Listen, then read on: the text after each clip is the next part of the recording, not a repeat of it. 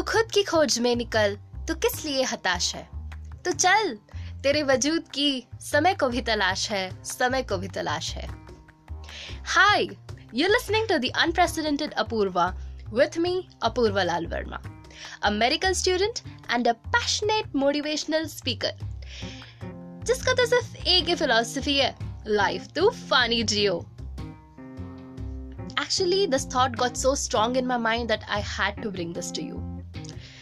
Most of the human beings are unfortunately so up against the universe, what the universe has planned for you. People think it's universe against you, which is so cardinally wrong.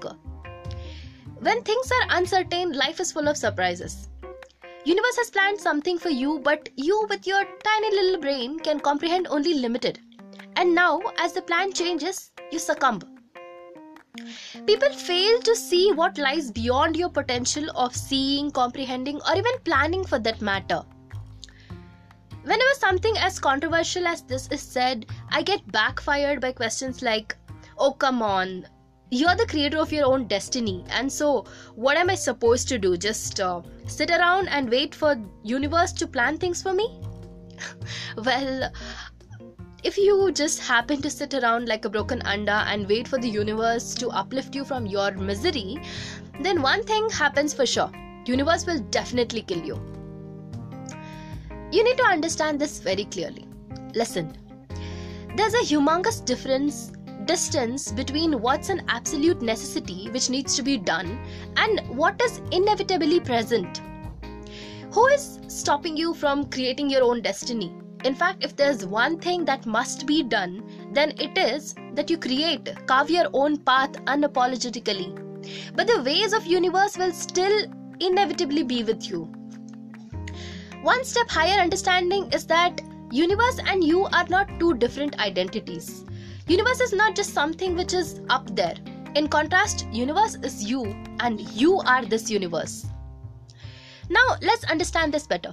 For instance, you have decided to become a successful actor or actress in coming 6 years.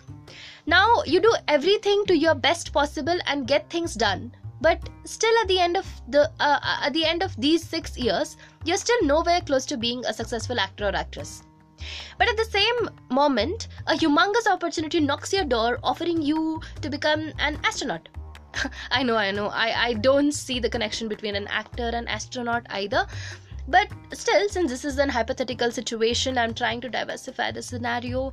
So basically, you got this humongous opportunity to become an astronaut, humongous being an operative word. Now the thing is, if you were to discard this opportunity thinking that no, my plan, my thinking is absolute, and if you remain fixed and certain on what you want to be or what you want to do, there's a chance that you're losing a huge opportunity of becoming an astronaut. Who knows? What if the universe had actually planned you to become an astronaut right from the very beginning?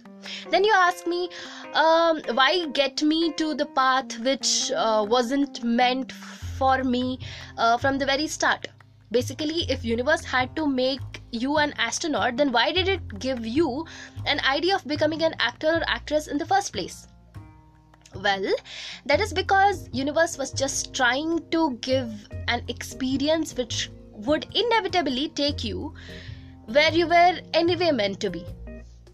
You being a part of universe had to experience something out of the box, so you get to your actual destination with grace. So you grow beyond, even if you couldn't see if that really was happening there. Because what must happen, what's meant to happen for you, that will inevitably happen even if you don't want that to happen. So it's always a wiser decision to be in sync with the universe and not go against it. Open your arms to the uncertainties of life with the same enthusiasm as you would open your surprise box. Hence, it's better to experience life while being in sync with this universe, because some experiences which life throws at us was not even within our range or our parabola of thought, understanding, comprehension, or even our plan. The difference between what's in this material world, basically what is materialistic and what is kind of beyond materialistic limitations, is that The latter is, it's a double-edged sword. You get experiences which are so malleable that you can either make it your asset or your liability. It's all up to your own intelligence. So be fearless and experience as many things as possible unapologetically. They say a master of everything is a master of none. But you know what? That's just the first half of the quote. Because the entire quote goes like, a master of everything is a master of none, but it's still better than one.